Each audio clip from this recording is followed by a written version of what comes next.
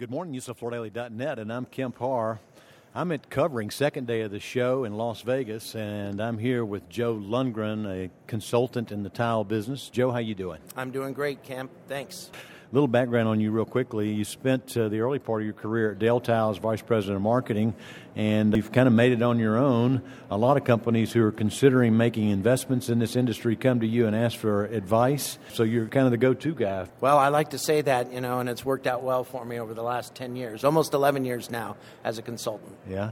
It's too bad this is audio because you're looking great today. Well, thank you. That's why I dressed up. I'm hoping the crowd here appreciates it. Yeah. Let's start out with talking about the show. It is second day of the show. What do you think? It's almost normal, don't you think, traffic-wise? What is normal? Yeah. I mean, other than how bad my feet hurt from having to walk a trade show, which is fantastic kind of pain to feel, I think we are back to normal. And seeing the number of suppliers that are here from around the world, even with the things going on, and then the traffic. I was just over at the entrance to the show and watching the flow of people came back. It really is back. We're back on the tile side. It's normally in Orlando. It comes out here every now and then, so I think that probably affects it just a little bit. But I think this is just as good as the last time the show was in Vegas. Oh, at least. Or even better. I'm excited to see the numbers once they come in. So let's talk. I know you walk around and you put out a report. I saw it last night.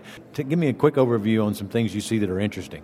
In terms of product, I'm seeing some next generation evolution of products, which tile industry is historically, we have our marble looks, which we've replicated natural stone, and we have our concrete looks. Wood, to a certain degree, is really hot in Europe, so we see a few of the European guys showing that.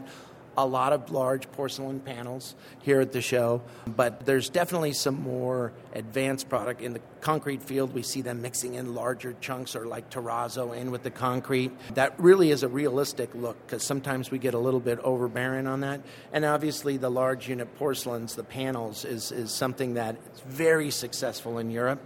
Still a very small portion of our market here in the United States, primarily because of the ability to transport that product and handle it in warehouses, and then installation on top of that complicates things for us here. But the Italians and the Spanish, they typically show us things they're doing well in Europe. We do follow them, but we're probably about 10 years behind them in terms of trends. This one's a little different because of an installation piece. Now, there's some great product out there, and I'm excited to get to see what's out there. So what you're saying is there's a disproportionate amount of the booth space that's dedicated to these gauged porcelain panels, just if you wanted to factor in what actually sells in this country.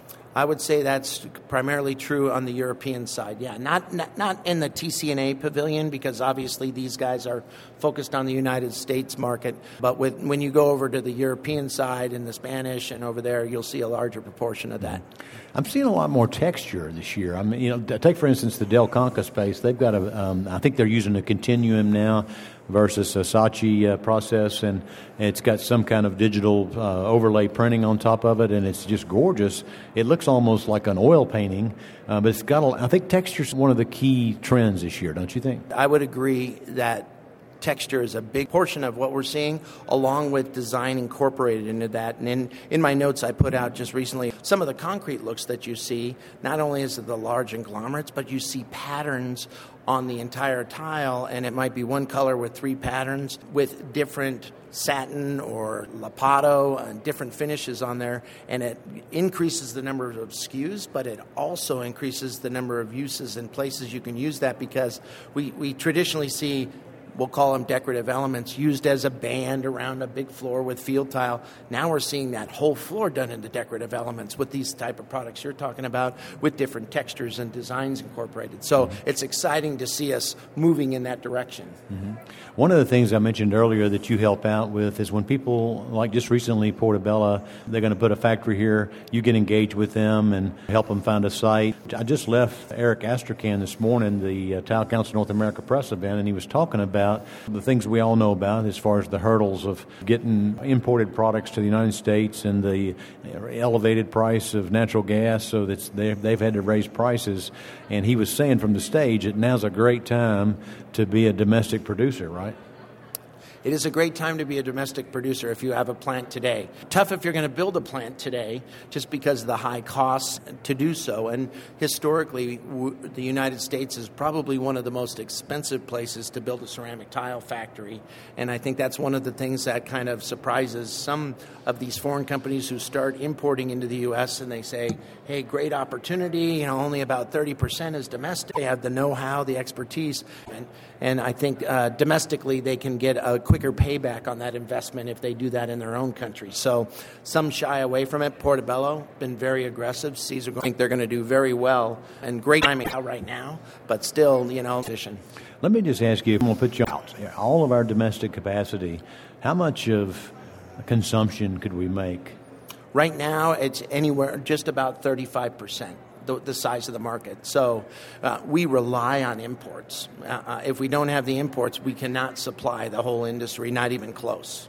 Eric said a great time to have a factory. It's getting over that investment hurdle and getting established in the United States. And you see companies have done it. Landmark from the Atlas Group had done it recently. Del Conca 2014, I think Landmark was 2016. And Wonder after that, and now Portobello. So, and there's some companies looking into it, seriously looking into it with the state of Tennessee. So hopefully we'll see some more. Mm-hmm. All right, let's switch to channel shift, channel evolution. We've talked about this before. We've talked about history.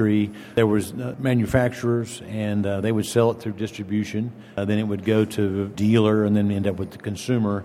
And that's kind of evolved now. One of the biggest changes has been Floor & Decor. They're talking about opening 160 new stores. Their stock's not doing great. I just looked at it this morning right now, but that's probably just some growing pains. But they're definitely going to change the equation in this market, aren't they? Yeah, no doubt. They've changed the equation and will continue to. I align it with when Walmart moves into a small town because they've got a great model. They've really done a lot of good research.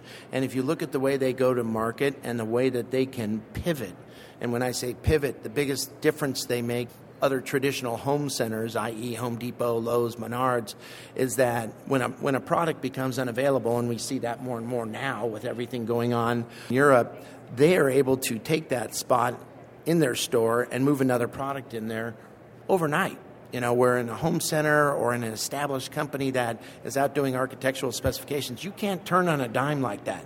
So they've got this model set up where they can turn on a dime and they don't have to hang their hat and rely on that one supplier. So, and I think their total goal has gone up. I think the goal was 400 stores, and now it's going to be 500 stores. So definitely a very aggressive plan. And I think the stock is just a nature of the beast of the market right now because everybody's stocks come down, including Mohawk. But that will just be a cyclical thing. I think they'll come back up. Mm-hmm. Okay. So one of the things, though, they've drawn a line in the sand and they've just said, hey, listen, we are not going to install this product. I mean, that's the one area. If you want to compete with Floor & Decor, that's how you compete, is to have somebody you can recommend to put the product in, right? Yeah, and I think that's a good way for them to stay out of that turnkey operation because they have really established themselves with the pro.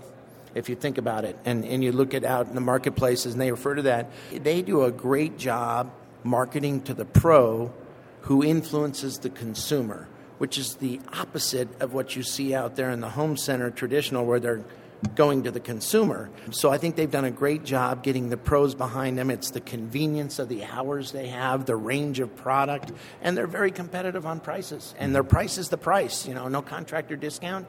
That's kind of something of the past, per se. The contractors, if you really look at a job, the total cost of the job, it's not the material, it's the labor piece. So it's not going to make it or break it if Floor & Decor can give you 10% off on the price that they have out there. It's your labor price. Real quick before we run out of time, what other changes are we seeing out there at distribution or at the retail level? There's been some other acquisitions, haven't there? Yeah, that was the recent one. The Platinum Group, which already owned Ceramic Techniques and Happy Floors, picked up Stone Source, which is one of the original spec companies out there that really drives after the commercial market and driving after specific projects, large projects. So the group together is a formidable company. I just met with them recently here at the show, and they're out looking for new product. And the challenge everybody has is finding new product. But with Happy Floors, they have a good share of the dealer market. They have great product, great service, and Ceramic Techniques and Stone Source together is going to be a powerhouse on the commercial side, without a doubt. All right, let me ask you that one last crystal ball question. What's going to happen for the rest of this year? I think we'll see continuous growth in both housing and the res remodel, with res remodel starting to curtail around the fourth quarter because a lot of that demand's been pulled forward over the last 2 years. But then we have the commercial, which has come back with a fury, obviously, and we see the commercial market growing. But again, the commercial's only about 30% of the ceramic market, with the residential being 70%. Housing, is definitely on a good trajectory. It's just the supply piece that keeps us from really growing in that market. So I still think we'll see growth here. I'd love to see, up into the high single digit for the year, but it remains to be seen in terms of what's going on in the economy and with things over in the Ukraine. All right, so on the share take between look-alike products and real products, do you think ceramic will continue? This last year it held its own and grew about the same pace as the market. Do you think there'll be more erosion on the look-alike products, or has the consumer finally decided they want the real thing? Well, I think that definitely ceramic will always be strong. So it will really depend upon supply. But from the consumer standpoint, I think that the real thing, and not to go into the other categories, is by far a superior product. You get the longevity out of that versus alternatives. Mm-hmm. So I think that we just don't know that trajectory on that LVT side of when that's going to mellow out and level. But I think there's always going to be, like I say, on the stone side, the stoners will always be stoners. And then, of course, I think we have that. I got to come to a good thing on that one. People who love the tile business for a period of time. Yeah. Okay. Joe Lundgren, an industry consultant in the ceramic tile market, and you've been listening to Kemp Harr and FloorDaily.net.